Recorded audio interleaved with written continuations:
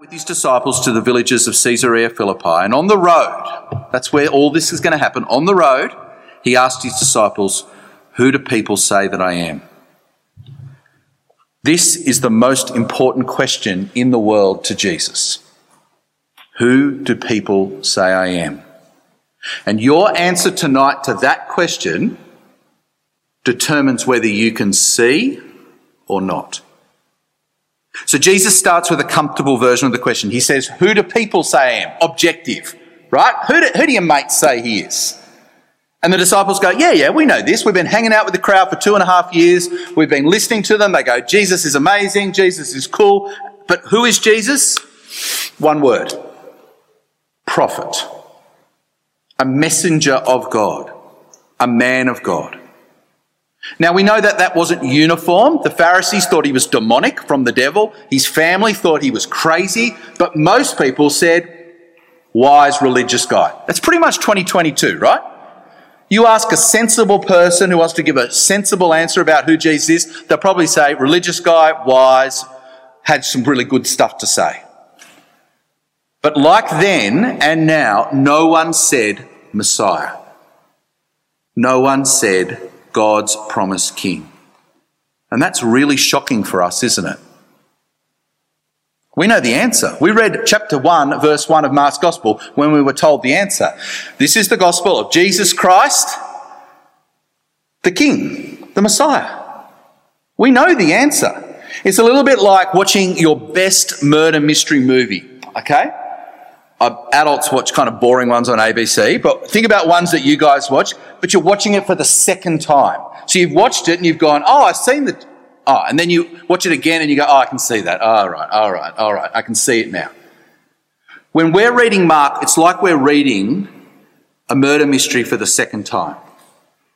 But everyone else is looking at Jesus like a magic eye diagram. Supposedly, next slide, that's a picture of the Harbour Bridge. Or a donkey. I've got no idea what it is. I've never been able to see them. But that's what they're seeing when they look at Jesus. Lots of stuff, but no clarity. Look at verse 29. Jesus says to his best friends, "But you, who do you say I am?" I reckon there was a pause. I reckon everyone looked at each other. Everyone looked at Peter, and Peter went, all right. You're the Christ. You're the Messiah. You're God's anointed king. You're the one that Israel has been waiting since King David for. You're the one who's going to overthrow enemies, regather God's people. You're going to rule as God's king. You know what Jesus said? Yes. That's the right answer. I am the Christ. In Matthew's Gospel, look what Jesus says to Peter. Blessed are you, Simon, son of Jonah. That's just another name for Peter. But because flesh and blood did not reveal this to you, but my Father in heaven. See what Jesus is saying there? He's saying it's God who's enabled you to go from unseeing to seeing, just like Jesus did to the blind man.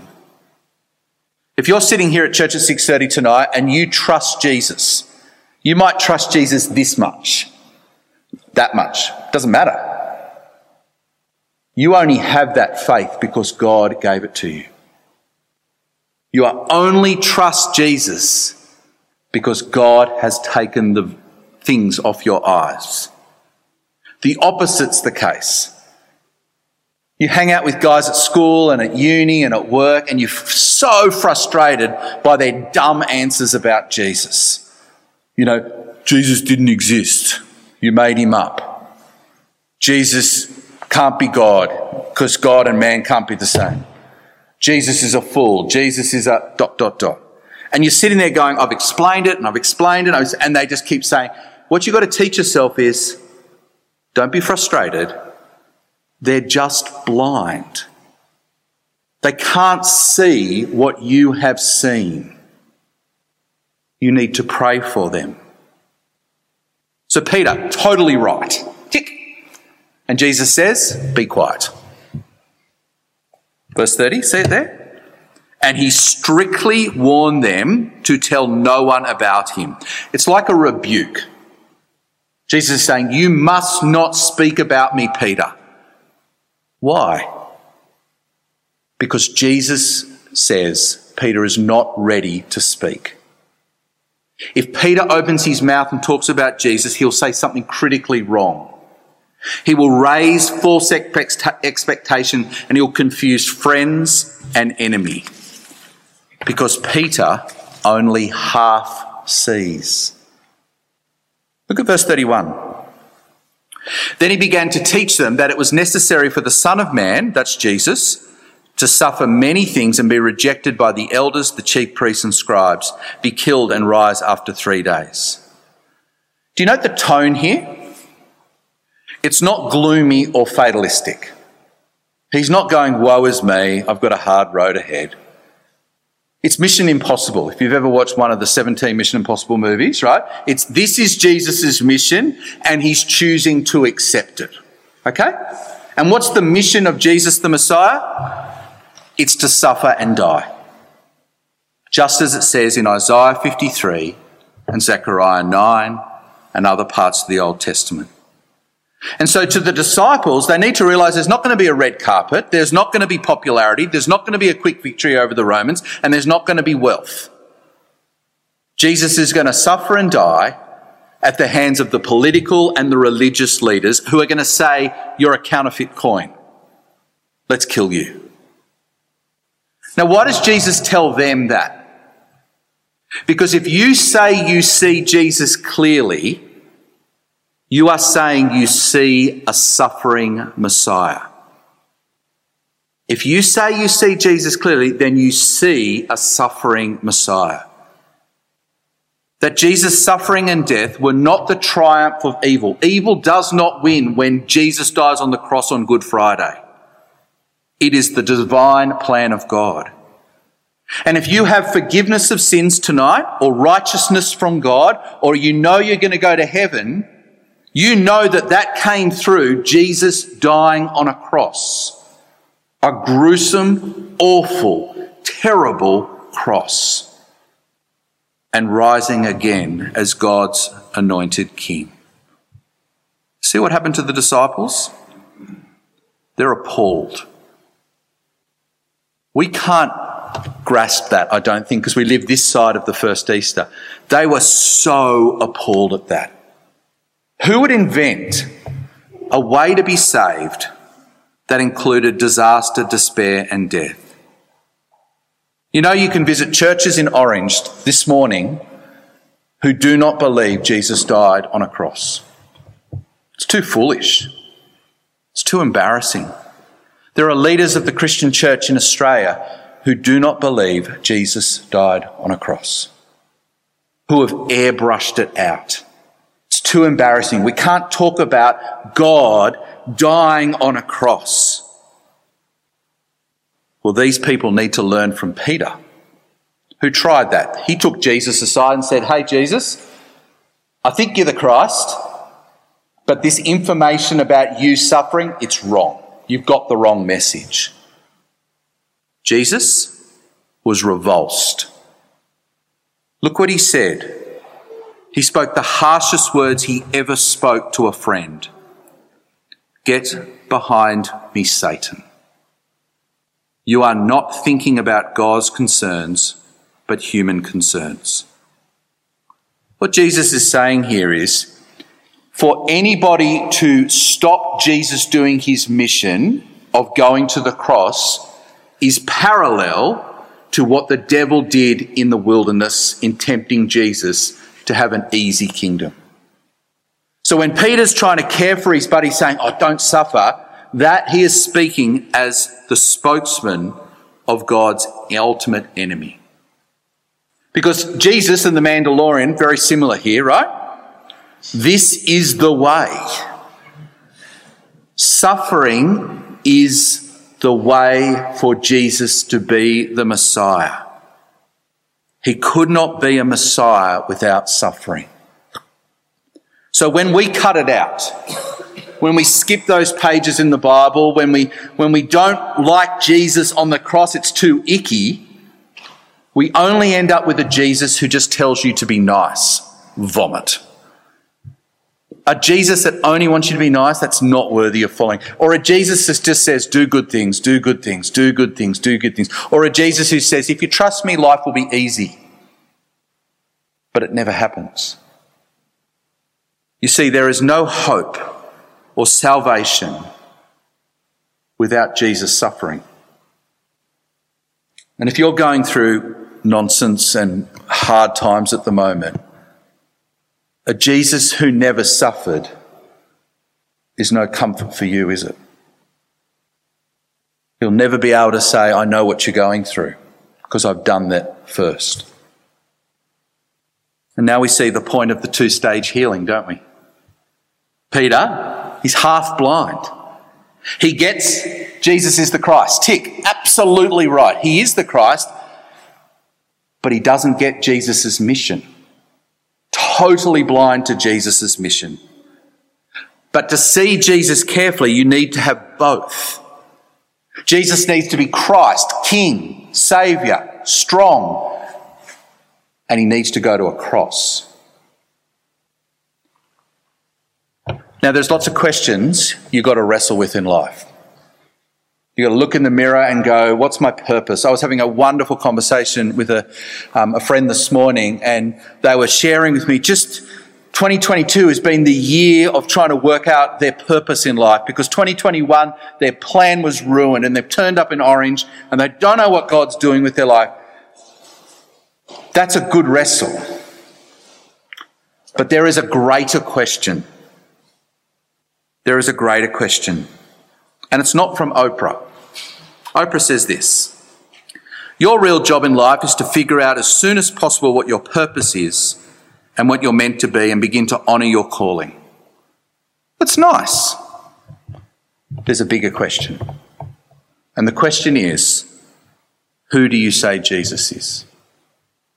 It is the most important question in your life. French leader, Napoleon, you may have heard of him, he said this about Jesus: I know men, and I tell you Jesus Christ was not a mere man. Superficial minds see a resemblance between Jesus and the founders of empires. I search in vain to find anyone similar to Jesus and the gospel. He had a big picture of Jesus. So who do you say Jesus is tonight? Do you know, I can tell in less than a minute if you're blind or can see. I'm not special. Blind people answer that question like this: yeah, Jesus, he's powerful, he's loving, he's kind of out there, he's like God. It's very vague. A blind answer to Jesus is very vague. But a person who sees says this: Jesus is the Christ, tick. He is my Saviour. He is my King. He is my hope. He is my Saviour King. One is vague, one is personal. Blind, see.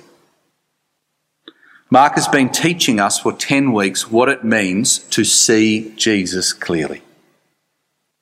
So what is a person who sees Jesus clearly? Well, let me tell you. Christians are those who see and accept the truth about themselves. We sit here and we say we are sin sick. Our hearts are dirty. And the problem is not someone else. The problem is in me. And so if I was to meet God tonight and I was at the door of heaven and God said, Ed, should I let you into heaven? My answer is not because I ... It's never because I ... It's not because I am good or I obey the commandments or I do nice things or I'm better than that person. My answer is this: you shouldn't. You shouldn't let me in. My heart is dirty and I need help. A Christian is someone who sees and accepts the truth about Jesus. Jesus is not vague. He's not the force. He is our suffering King who went to the cross on Good Friday in our place to pay the punishment for our dirty heart. And when he died and rose again, he gave us forgiveness and reconciliation and eternal life. And I contributed nothing. And a Christian is those who are obedient to Jesus. See it there in verse 34? Calling the crowd along with his disciples, he said to them, "If anyone wants to follow after me, let him deny himself, take up his cross, follow me." What Jesus is saying there, it's not theoretical. It's not just an idea you have in your brain. Jesus says, all those who want to be Christian have to deny themselves. That is not giving up chocolate next weekend. It's not giving up a promotion at work. It's not giving up the money you give to church. It's not giving up the time to serve at Adrenalites. It's not you doing good or nice things. It comes from the first century. Because if you were in Rome or Jerusalem or Corinth, you would often see blokes, mainly blokes, carrying a big wooden beam on their shoulders. They were carrying their cross so they would be executed. That's what it meant to carry a cross. If you saw someone carrying their beam, you knew they were about to die. You see, carrying the cross is about putting to death, a death. And so what is Jesus saying here is to deny oneself and take up your cross is to put to death self-government. That is where you are in the driver's seat and God is in the back seat. And what Jesus says is to become a Christian is to say, I have King God, King Jesus, not King human. That God is in the driver's seat of my life. And so when they look at my internet history, God is in control. When they look at my relationship with my boyfriend or girlfriend, God is in control. When they look at me working out my values and who my calling is, God is in control. Because God is driving. Because I put to death self-government. Those who see Jesus clearly willingly put God on the throne. Who do you say Jesus is?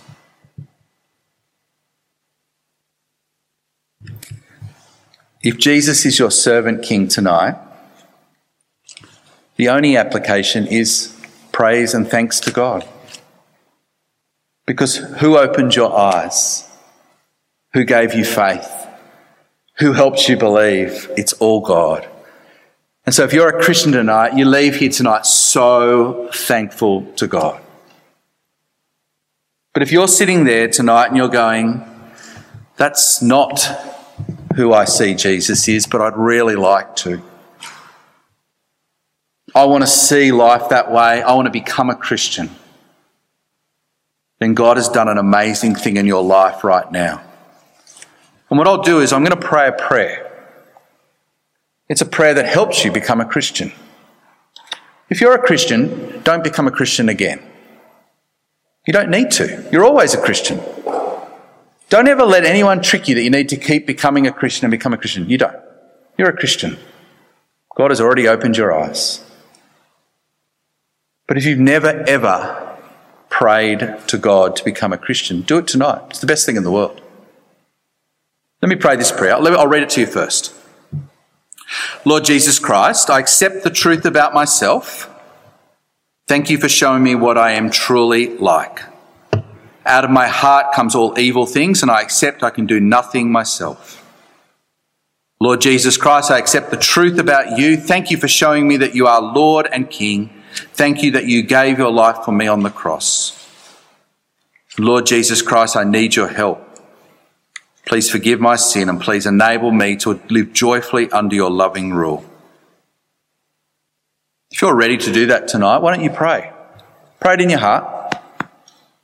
Okay? But if you're a Christian, you can pray this as a reminder, or you can pray it for someone else that you want to become a Christian. Why don't we pray? Lord Jesus Christ, I accept the truth about myself. Thank you for showing me what I'm truly like. Out of my heart comes all evil things, and I accept I can do nothing myself. Lord Jesus Christ, I accept the truth about you. Thank you for showing me that you're the Lord and King, and thank you that you gave your life for me on the cross. And Lord Jesus Christ, I need your help. Please forgive my sin. Please enable me to live joyfully under your loving rule. Amen.